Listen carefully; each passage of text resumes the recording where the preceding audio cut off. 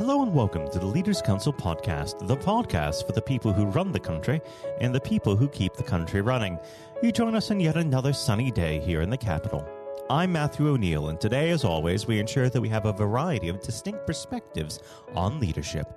First, we're joined by Nikki Markham, Head of Education of Transferable Skills Training, an organization established to work with individuals who have been failed by traditional forms of education and training. Nikki, hello. Hi, hello. Thank you for coming on the program today. Now, normally we head straight over to the field of leadership, but considering the ongoing COVID outbreak, I'd be remiss if I didn't ask you, how has this affected the way you operate your organization?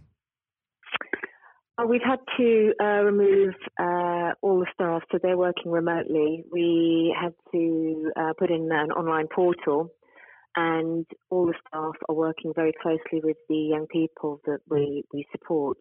I think the biggest problem has been is that we work primarily with individuals with learning difficulties and disabilities, and it's been very challenging, more so actually because we've seen a real decline not only in their mental health, but parents struggling. So we've had to shift not only our support to the pupils, but actually the parents. Mm-hmm. And that's been quite a challenge. So the team, we have the teachers working, and then we have support staff working with the parents.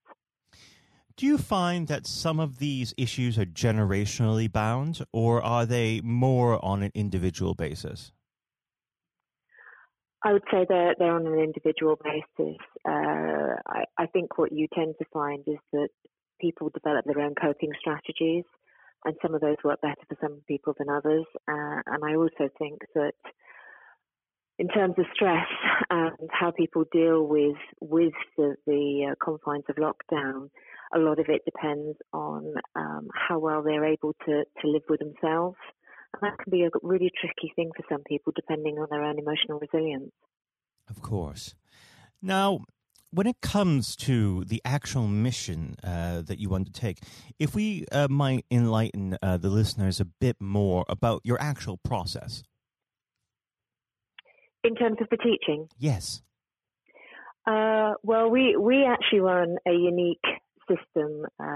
We actually have a three-prong approach to working with young people. So firstly, we look at their educational needs, and everyone that we work with actually has their own individual program. So we build it around their needs and their interests, which obviously can be challenging, but what it does mean is that the young person, as they transition through their education, has a program that allows them to achieve. So we have some of the highest pass rates in the country. Within that, we tend to focus on vocational skills, so we provide individuals with opportunities of lifting themselves out of poverty, giving them the hands-on practical skills to make a difference to their day-to-day lives. We also concentrate on numeracy and literacy, so everyone that can will leave here being able to have functional math and English, because obviously that is a key to employment opportunities. Thirdly, and most importantly, we actually insist that every young person who comes to us actually engages in volunteering. Our ethos being that if you want to feel part of society, you have to engage with it. So on average, our young people will contribute over 5,000 hours of volunteering back into their local communities. And we are affiliated with over 30 different charities, trusts and community groups. So they're able to actually work and integrate with their communities, that you break those intergenerational boundaries, you develop understanding of individual needs, disabilities. So it's a really good way of tackling prejudice and discrimination as well. Well, it's an interesting aspect of life that is not talked about enough. But we should move on to the subject of leadership. I always like to start this part of the conversation off by asking the same simple question. What does the word leader mean to you? Responsibility. You have a responsibility to your team. You have a responsibility to those you're working with, the wider community, and in the broader sense, you know, to me, the leader should be the first one in and the last one out. Right. Leading by example. And how would you describe your personal leadership style? I think I like to feel that I have an open door. I think most of the staff feel that they can come and have a chat to me at any time. I'd like to think I'm firm but fair. The thing about leaders is that you have a responsibility to everyone in the organisation, and sometimes you have to make tough decisions, which aren't always pleasant, but they're the decisions that make sure that the wheels turn, and that you are looking after the majority. Let's talk a bit about those difficult decisions. Some of the most difficult are dealing with conflict amongst your staff or amongst the people that you serve. What is your approach to conflict resolution? To be honest, conflict resolution is the least of our issues. Many of the young people that come to us do so because they first in mainstream education. I'm very lucky in the respect that I employ a lot of veterans as part of one of the projects I do. So we work dealing with conflict every single day.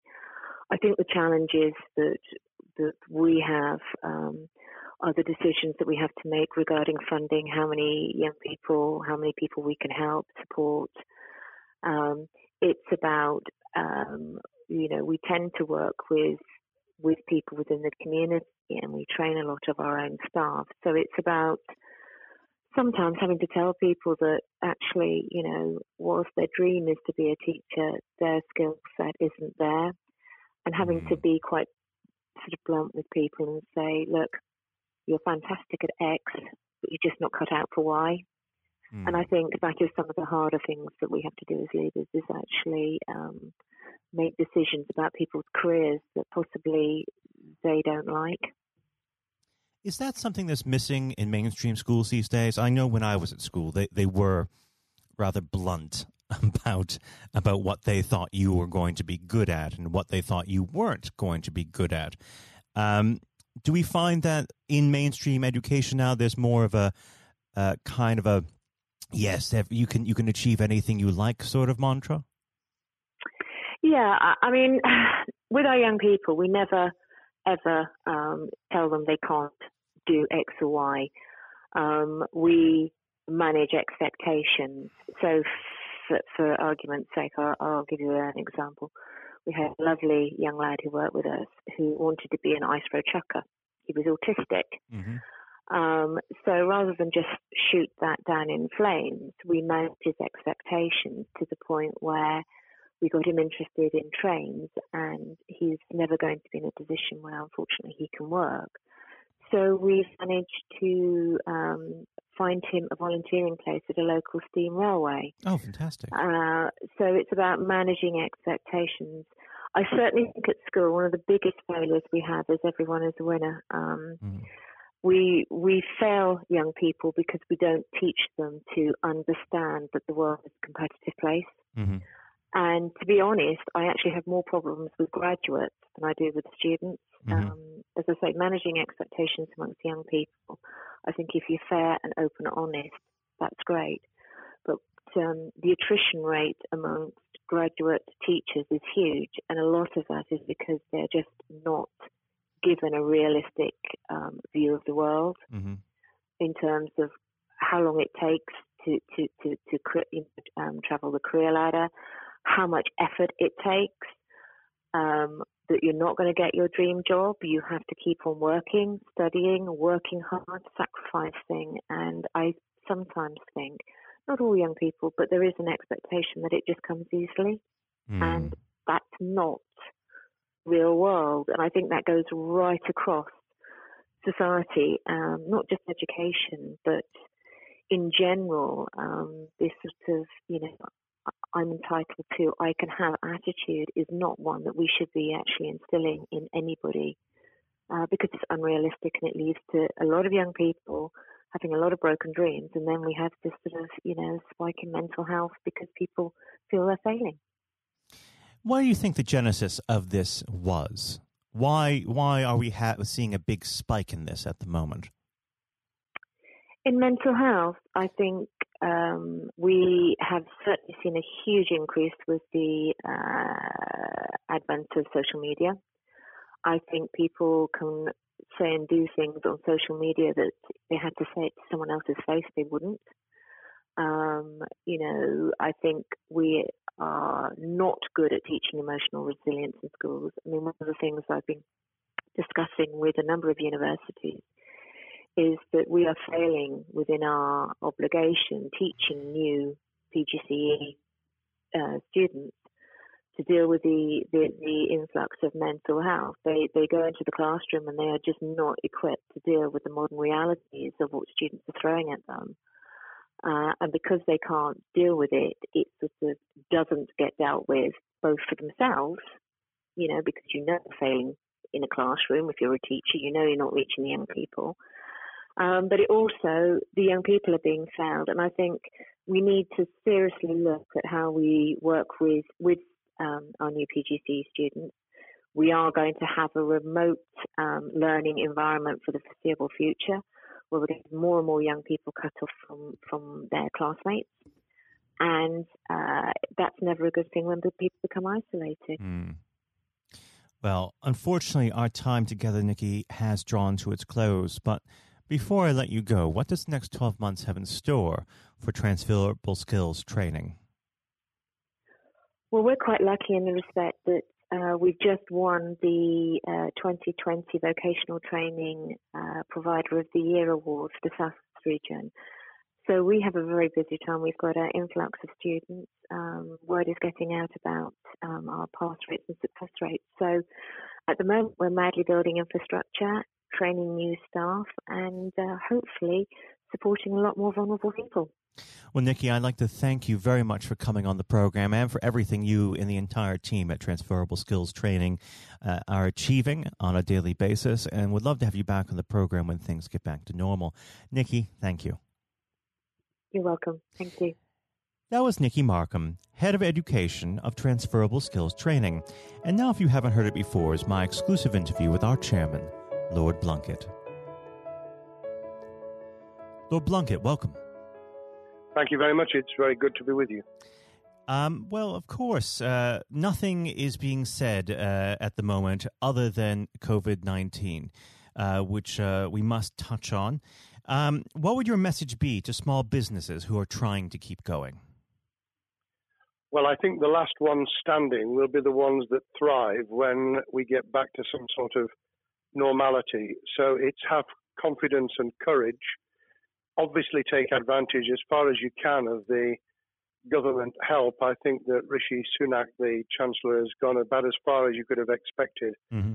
In the circumstances. There are obviously small businesses that fall between the cracks. Those who don't have defined premises can't benefit from the business rate waiver, have not really been able to demonstrate that they can adhere to the PAYE for furloughing staff, and of course whether they can receive the grant, 10,000 or 25,000. All of those who can are obviously able at least to benefit from that for the time being and look to the future. But I think the second thing to say, and they don't need me to tell them this as a politician who did once do a business studies qualification, which is that it will be a different world, and being able to think about how that world will look in a year's time and be creative about it and learn from not just what's happening to you at this moment in time, but to others around you and the sector that you're working in, that will be really important.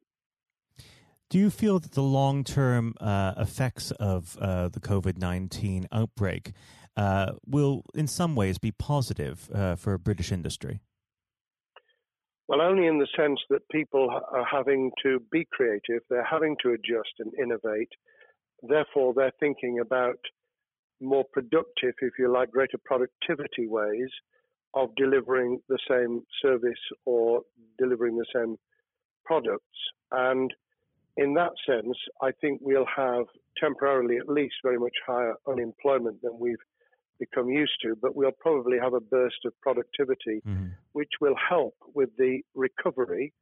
Whether it will help with the inequity of the way in which our economy is imbalanced, both between services and productivity and the production of goods and services, I'm not sure.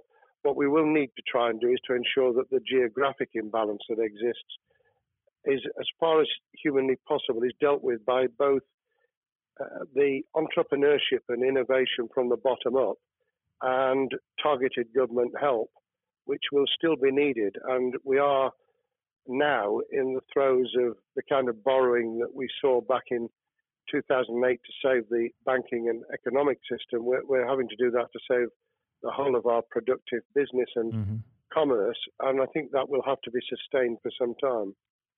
Do you feel that people will take a second look at global supply chains in the wake of this outbreak? I think there's going to be much more creative ways of using local supply and linking up inside sectors much more effectively. And I hope that the Leaders' Council will be able to play a part in that, in the sense that people who have something in common, a synergy in terms of what they're delivering, whether it's a service or whether it's manufacturing or whatever, will be able to see that there's a good outcome from knowing the sector better, linking with people, not just geographically, locally, but those in this country who may not have been on the radar in terms of what they produced for the supply chain. And of course, ensuring, because there's quite a lot of fraud going on as we speak with people getting into cyber attacks, that they'll also take account of going into the cybersecurity side effectively as well. The more we are online, the more people who are working from home, the more vulnerable those businesses and their supply chain become. And that's something to think about as well. How important is strong leadership at the moment? Well, I actually think that it's brought to the fore leadership in a whole range of areas, from obviously government itself, and there's been ups and downs with the Prime Minister's severe illness, but all the way through the public and private sector, people have, to use the jargon, stepped up, and they've shown local, regional, and national level the kind of leadership that Britain historically was very good at. Regrettably, we've not seen the same on the international scene for all kinds of reasons, but maybe we will in future. So I think out of this will come experience of people who have seen an opportunity to do good, as well as seen an opportunity to provide a good service or goods, including, for instance, shortages for the health and social care system, the food chain and the like. But also, I think in terms of seeing the synergy between the private and the voluntary sector and using people's commitment to each other in a very positive way. I'm not sentimental about this. Things will revert. But actually, I think there's a kind of moment of moral judgment of people feeling that they've got a role to play outside the immediate survival that they're engaged in. And if we can hang on to a little bit of that social responsibility, that will be a very positive outcome. Absolutely. Now, what's your broad view of how the government is responding to this? Are you broadly supportive of their measures? Well, it may surprise people to hear that I have been very supportive. Of course, there's been legitimate criticisms about the speed of response on protective equipment and on issues relating to testing. But my own view is very similar to the challenge that was made to the Prime Minister of Italy when people said, why didn't you close Italy down faster? And he said, a fortnight before we did it, I would have been considered to be a madman and nobody would have agreed to do it if I'd tried to move too quickly. And I think that's something that we need to reflect on here in the UK. We may have seen the signals elsewhere across the world and taken them more seriously at the time. Hindsight is a wonderful thing, but as someone who's had his life in the opposite political party to the present government, I think that with some hiccups and mistakes, they've not done a bad job in what has been incredibly difficult circumstances. And you're absolutely right. In a liberal democracy that we live in, it's very difficult for people to swallow orders given to them from government. Well, the UK and the US, and to some extent the Scandinavian countries, have a very different history and therefore interest in maintaining the freedom to decide and the persuasion and consent that's required. Those countries that have experienced one way or another totalitarianism over the last century have a slightly different way of coming at this. I don't want to exaggerate it, but I think that that's why getting the balance right of getting people to go along with what you want them to do in their interests as well as the nation as a whole is a sensible, proportional balance. And I think we now need to adjust to the coming out of the crisis gradually, readjusting to recovery in the same way. Now, something you've mentioned recently on this balance is the police overreach in the enforcement of the COVID-19 structures that have been put in place. What have they done right, and where have they gone too far?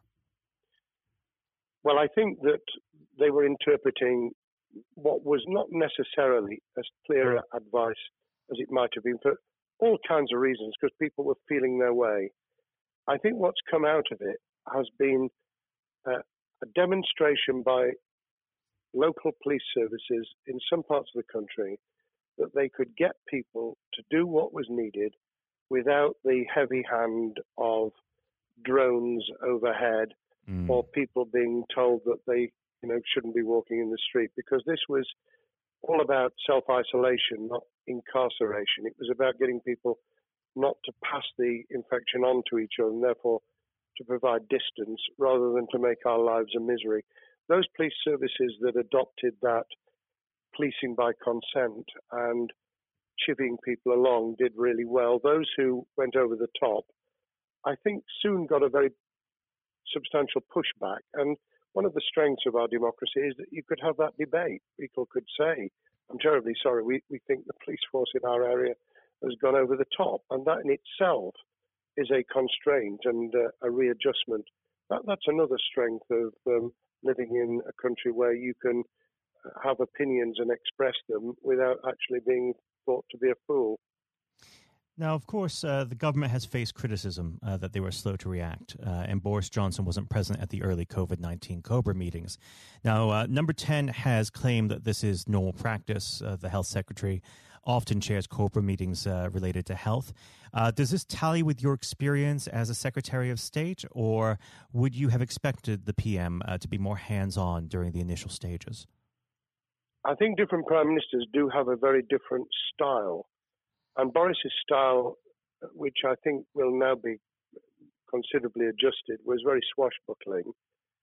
In some senses, delegating is a good thing, as every leader of every business or public service knows. Those who try to pull too much into themselves end up with a massive bottleneck, great failure of trust, and the inability of people to show what they're worth and to demonstrate their capability. So I'd be very wary of jumping in and saying he was wrong to delegate the essential COBRA meetings. What I was surprised about was that he didn't chair the first couple, because my experience with Tony Blair for the 8 years I was in cabinet was that Tony was a great delegator, but he would get a grip to begin with, watch what the difficulties were, and then give people direction and confidence to be able to get on with it. So looking back, I think Boris himself probably thinks, God, I wish I'd spotted the signals from elsewhere in the world more rapidly, and I'd just been there. However, this also raises another issue. All of us in positions of leadership need good teams around us. I think after this is over, he will be assessing those who really did step up and those who demonstrated their inadequacy. I think we'll probably end up in a year's time with a much stronger cabinet than we have today. Well, absolutely. And of course, we've seen a significant drop in the visibility of certain special advisors like Dominic Cummings during this entire period. So it'd be interesting to see how that pans out.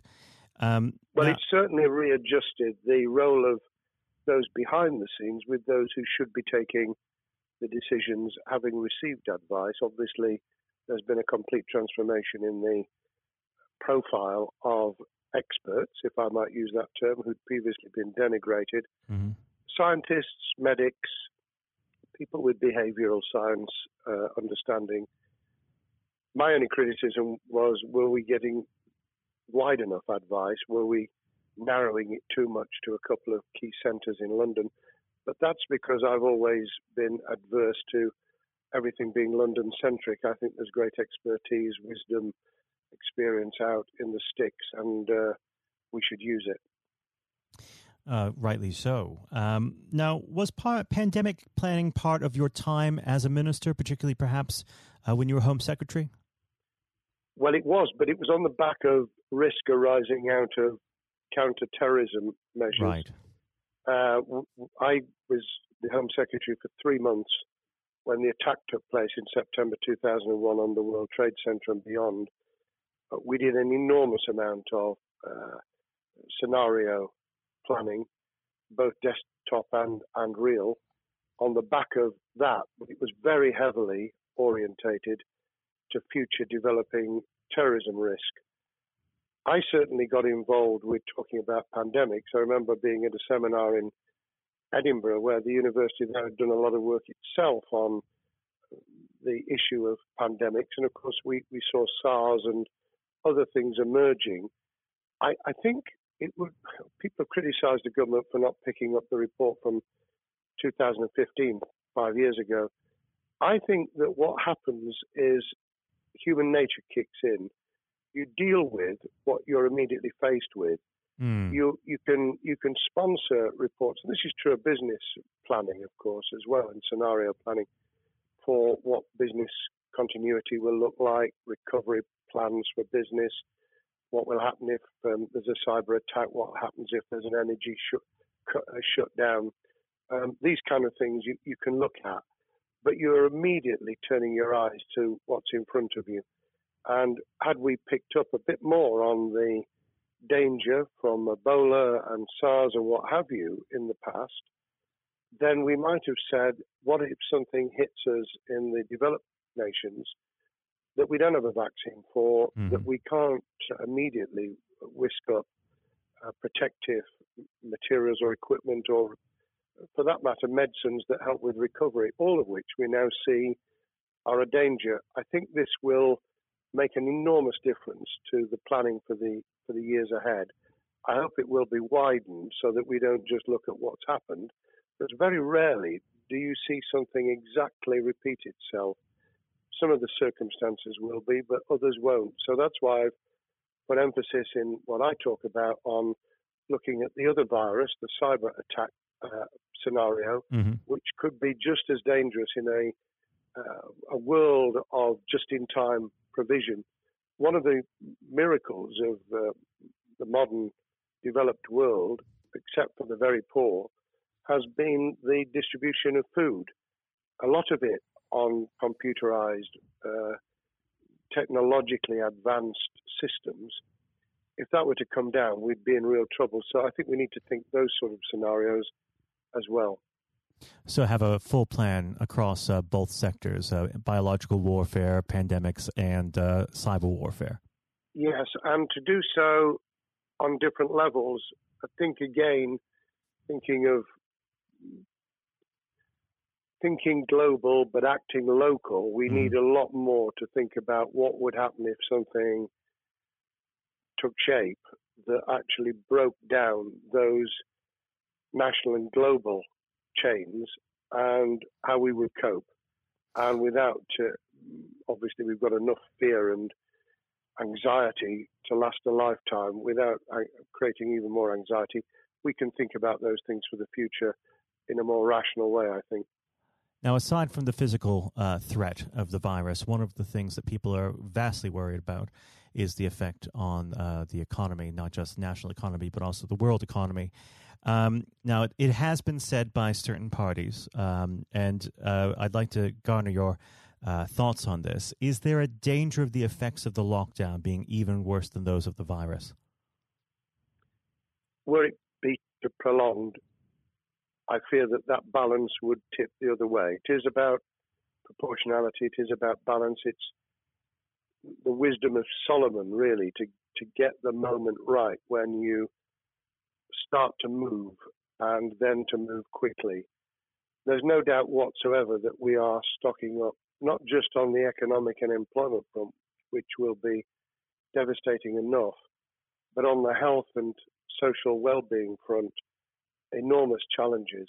And they will need careful handling because there's a lot of people whose lives, for a variety of reasons, are at risk in the future on a scale that we've been dealing with over the immediate handling of the pandemic, concentrating really hard on those affected by COVID-19, those sadly who have died or been seriously incapacitated.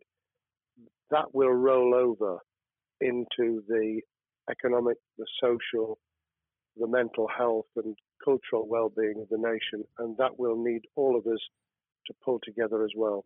Absolutely. Now, do you believe the government's doing enough for business? I think that the speed of reaction once the scale of the pandemic was clear was very good. I've praised Rishi Sunak for his action. Remember, a chancellor who only just come into office was planning to deliver the budget in the middle of March and has had at least three equivalent budgets since. I think he's handled it very well, understandably worried now about what we're doing to our economy. The level of borrowing is sustainable because of low interest rates, but it reaches a point, of course, where it tips over so that you can't then do the kind of structural investment requirements that the government were laying out before and in the March budget. And those will have their consequences as well as a planned payback over many years. I think we've learned something over the last few months. We needed to take immediate action.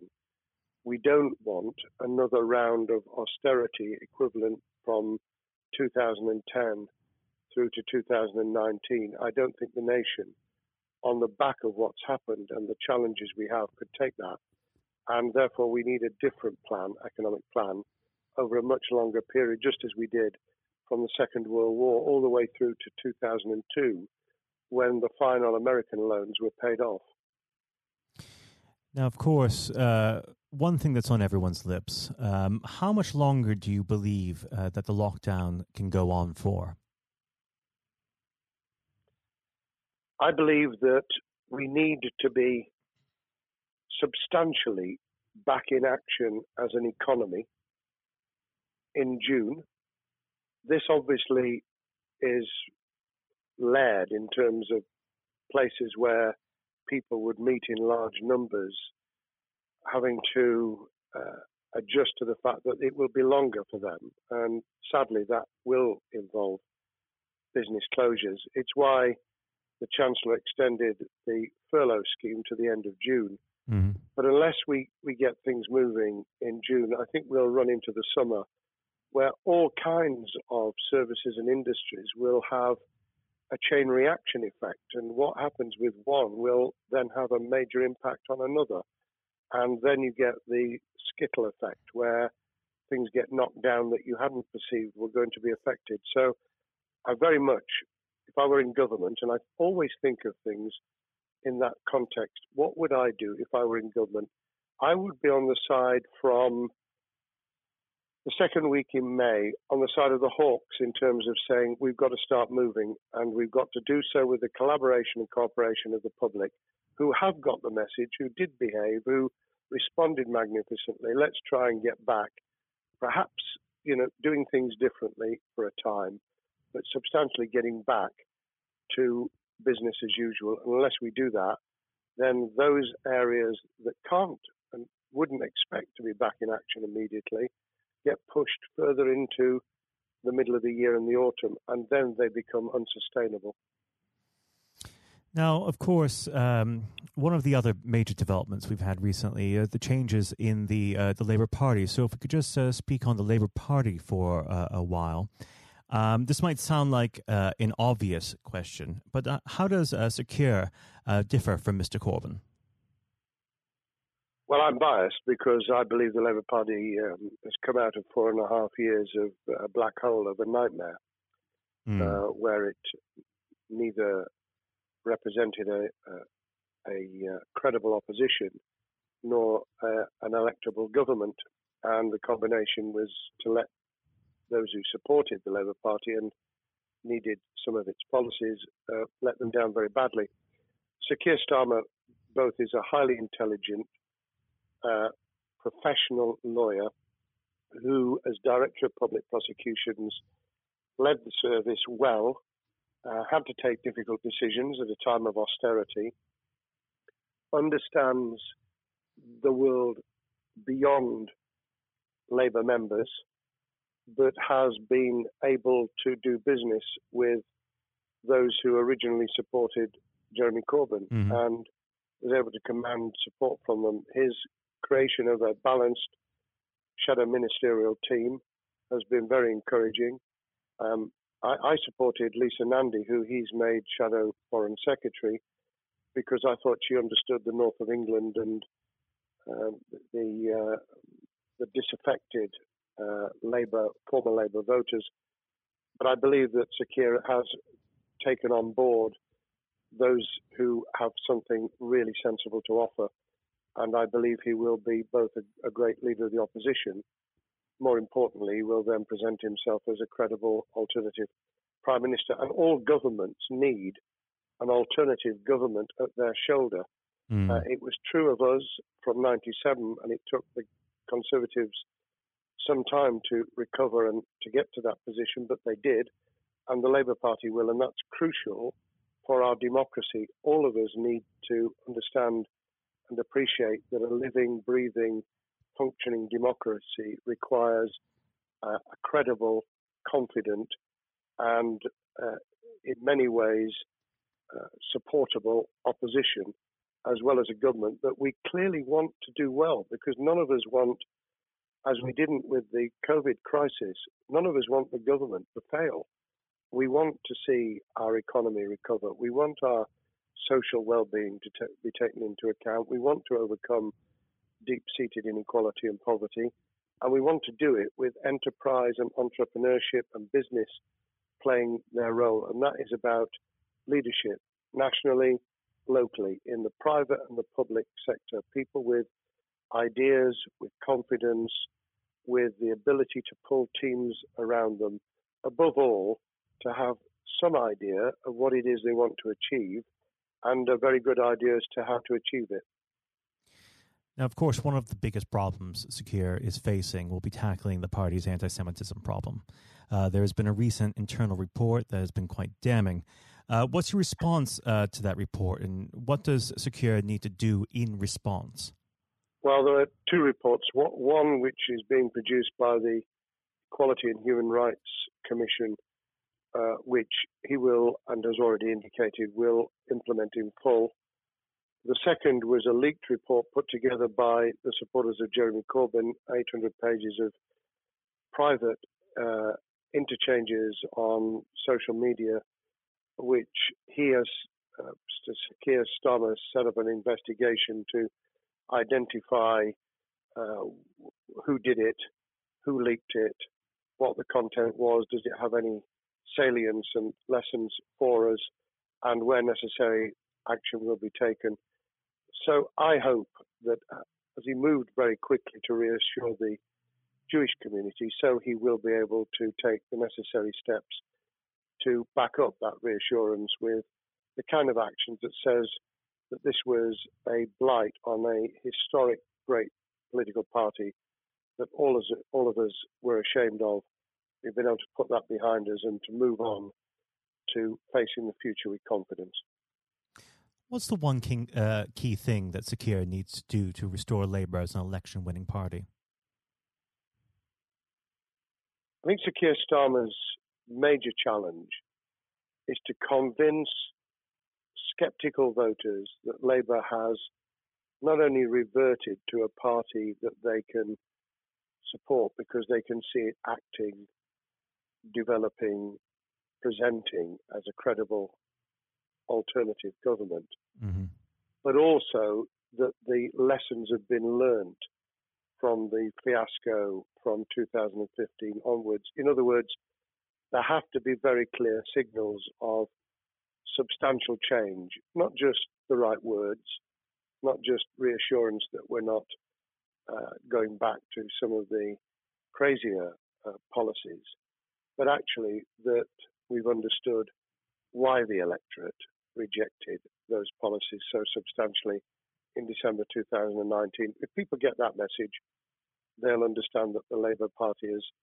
changed, as it did in the 1980s and early 90s, to become the electable government with the greatest majority in historic majority, even greater than 1945, which I was privileged to be able to take advantage of in 1997 when I joined the cabinet. Now, I know what your answer is going to be to this question, but indulge me. Do you think Sir Keir has what it takes to be PM?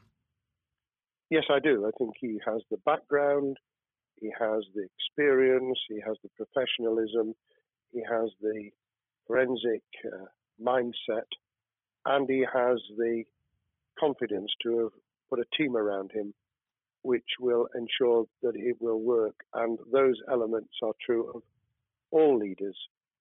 Ideas, the ability to build a team, to have confidence in that team, and to be able to demonstrate leadership in practice, sometimes at the most difficult times. And, you know, the Leaders' Council, those sharing their thoughts with the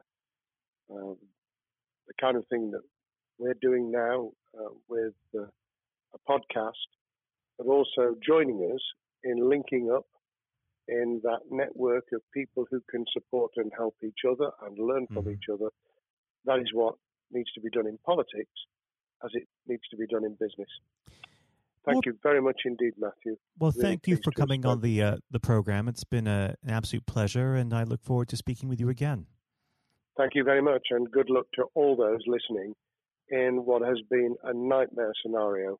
Good luck for the future. Have courage, have confidence, and yes, listen to those who know more about business than I ever will. Thank you, Lord Blunkett. Thank you. This has been the Leaders' Council podcast. Thank you for celebrating excellence in leadership with us. I have been your host, Matthew O'Neill. Until next time, goodbye.